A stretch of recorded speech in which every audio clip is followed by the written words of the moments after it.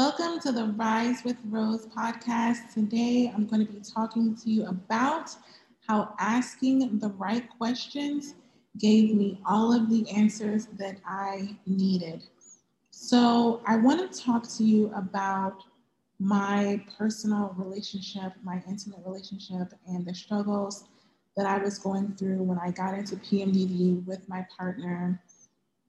A lot of times, it was the little things, right? And we always talk about this is that it's not so much about the big things that your partner may do or the things that you may do, it is the little things. So, my partner has a habit of asking me certain questions and just regular general questions. And I noticed that when I was in PMDD, it would really trigger him asking me questions. He would say, how or what do you, no, the most basic one or the most common one is, what are you going to do for the rest of the day? And I'm not a planner. He's a very structured person. He's someone who gets up in the morning and has like a to-do list of everything that he's going to accomplish for the day. He's an Enneagram 1. I'm an Enneagram 7. I don't do that. I normally just take the day as it goes. I will have a listing of things that I need to do, but I'm definitely not putting them in order. And I'm not making it hard time for them. So I remember on my personal development journey that there was this thing called time blocking, and everyone was saying how efficient it was to time block out your whole day. I even downloaded the app. I think I paid for it. I hope I canceled that prescription or that subscription, but it's basically accounting for every single hour of your day. And I really believe for people who have those Enneagram 1 personalities where they're very structured, that probably works very well for them. People who like lots and lots of lists with timelines and things. For me, specifically when I'm in PMDD, I can't deal. Even when I'm outside of PMDD, not a fan of it, but definitely not when I'm in PMDD. So every single month he would do the same thing. We would talk on the phone and then he would say, what are you going to do for the rest of the day? And I would just be like, why are you asking me that? And I think that my reluctance to answering the question was a trigger for him. So he's had infidelity in his past. And that's one of the triggers for him where you kind of get really secretive or you avoid answering the question. So we were basically triggering each other. He was triggering me by answering the question, and I was triggering him by not wanting to answer the question. And so after a couple of months of that, I was like, you know what? I'm going to get to the root of why him asking me that question and questions like that is such a trigger for me and a turning point. Already with PMDD, you get really irritable anyway. So like, if you tell somebody to not do something and they continue to do it, it's like, come on. So, and the reason why I felt the need to go that deep into it is because it's something that he commonly does. And I know for sure that when I'm not in PMDD, he asks me and I'm just like, I don't know. Like, I'm always like, I don't know what I'm going to do for the rest of the day. And it doesn't bother me, right? I'm just stating that I never have an answer, but he always has the question. So obviously that's a thing for him. We are long distance at the time. So I have to take that into account that it's not like he's going to see me at the end of every day. And so him asking me this question probably meant something bigger. So this is something that I've used with my clients that I really want to share with you today, specifically for when you're in PMDD. So what I had to ask myself first are a series of questions, and it's only 3 questions. And this is 3 questions that you can customize and use to your benefit. So the first thing that I asked was, what do I believe about my partner right now? When he was asking me those questions, when he was triggering me, what is it that I believe is going on? And what my answer was, I believe that my partner is trying to take away my freedom When I'm in PMDD, he gets really clingy and asks too many questions that feels like he's taking away my ability to be free and do what I want anytime I want. I value freedom, and I feel like he is threatening that by being clingy and asking too many questions.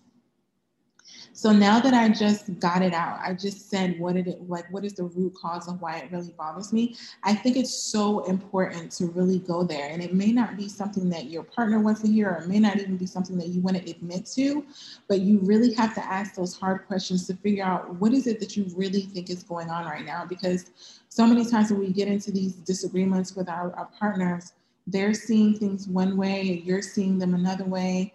And everyone is believing the story that they have in their mind, but they're not sharing it with the person.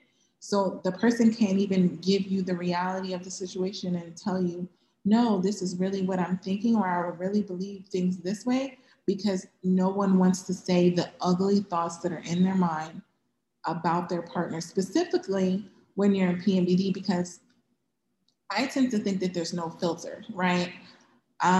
When I'm not irritable, when I'm not filled with all of these things that PMDD causes, a lot of things that my partner does is seen through the eyes of this just love and adoration. And I kind of just, it doesn't bother me. I see it, it's there, it's consistent, but I'm just like, oh, that's fine. Like I overlook it, and it's a different lens. When I'm in PMDD, it's almost like my radar is up and I'm scanning the perimeter for something to be wrong and something to be said. Like I'm very defensive because I feel like it's about to happen. So when I asked myself that question of what do I believe about my partner right now, and basically it was that he's taking away my freedom, he's trying to take away my freedom, he's being clingy and asking too many questions, and he's trying to take away something that I value. The next question: how much of that belief is true? So this one was a really hard one for me because I had to separate my thoughts, my feelings and emotions about my answer, about what I thought was going on. And I really had to say, okay, taking myself out of it, taking PMDD out of it, taking everything, just separating everything. What is true? And I felt myself literally, the tension that I had in my shoulders, literally just my shoulders dropped, and I felt myself get really compassionate, because when I'm in PMDD, it's really hard for me to be compassionate. I don't know, I don't feel bad about things. Like the ego is very high. Therefore, I'm not as caring and compassionate in a sense of making sure that the other person's feelings are okay. I kind of don't have a filter. I'm kind of just like, oh, they'll be all right. Like that's how I feel. Not sure why. But when I really answered the question about how much of that belief is true about him taking away my freedom, my answer was, it's true that my partner asks me questions while I'm in PMDD, right? So that's a fact. That's true. He also asked me the same questions when I'm not experiencing PMDD and it doesn't trigger me. So that part led me to believe that he's not the problem. That's when I had to take a big slice of humble pie, because with this asking questions, I always assumed and acted on the premise that he was the problem. I just thought if he would stop asking the questions, we wouldn't have the issues. Like it's very simple. Don't ask me what I'm doing for the rest of the evening. But in reality, if it only triggers me when I'm in PMDD and I don't mind him doing it when I'm not in PMDD, then it's not his fault, because I've created an environment where I allow it. I actually appreciate it when I'm not in PMDD. So I went further into what is true. And I said, he asked me questions because we're in a long distance relationship, and he likes knowing what I'm doing because he misses me. He wants to be experiencing life with me, but when he can't, it's comforting to him to know what it is that I'm doing. When I realized that, I felt horrible. I felt horrible that I was attacking him, chastising him, making him feel like there was something wrong with him asking me questions when in reality, he just wanted to be around me and he just missed me. And he wanted to ask his partner, what are you going to be doing for the rest of the evening? No threat of taking away my freedom, no telling me that I'm going to sit in a corner and I have to stay there, none of that. So then now I was at a point where I'm like, okay, I need to do something about this in order to fix it and to get us back to a healthy place where he can get comfort by asking me the questions, but I don't get triggered and react harshly and then regret it later. So the third and final question that you can use for your own situation is, how can I focus on the truth instead of the lie? So what I discovered was a way that I could focus on the fact that on the truth was that I could focus on the fact that my partner misses me. And instead of him taking away my freedom, I'm realizing that it's difficult for us to be apart. And that's because he loves and adores me. So personally, I waited so long to have a partner who unconditionally loves and adores me and desires and wants to know how I'm feeling, how my day is going. Those questions are genuinely proof that I have everything that I've ever wanted in a partner. And I'm grateful that he cares enough to ask questions to show that he misses me and longs to be with me. Reframing my mind into really asking myself, how can I focus on what is true instead of focusing on the lie that my mind was telling me? He never wants to take away my freedom. That's actually one of the things that I believe that he loves the most about me, is that I am a free spirit, because I've always been that way since we met, and he was so attracted to that. And I don't think that he wants to change me.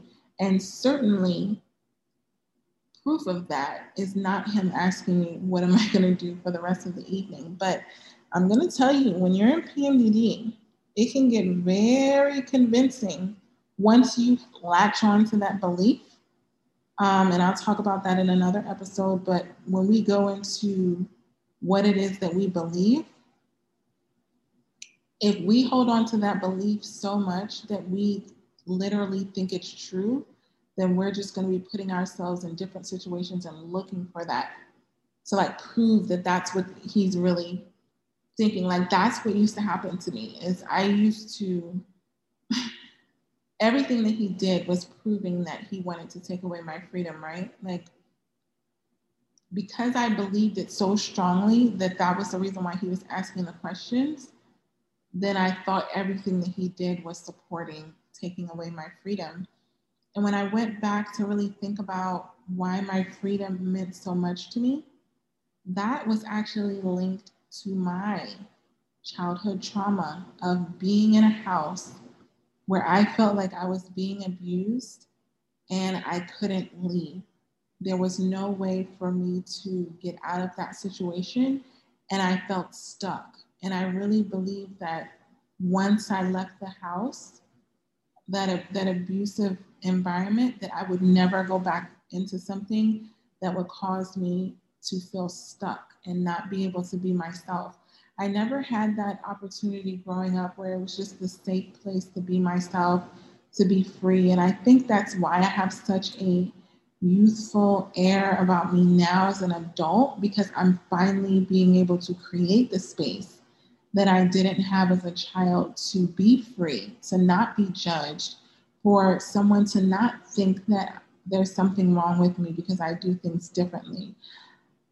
With my daughter, I embrace her individuality and not putting her in a box so much, because I know what it feels like for people to look at you differently because you're different, right? I grew up in a household where there was biological children, foster children, and adopted children, and putting children in those boxes at such a young age, and feeling and seeing the differentiation with the amount of love that was given, the amount of care that was given, the amount of concern, and even mentioning the differences was very psychologically damaging, because me being adopted was not something that I could change. It wasn't something that I asked for.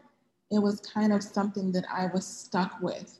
So as I got older, I realized that I like to be free on my schedule.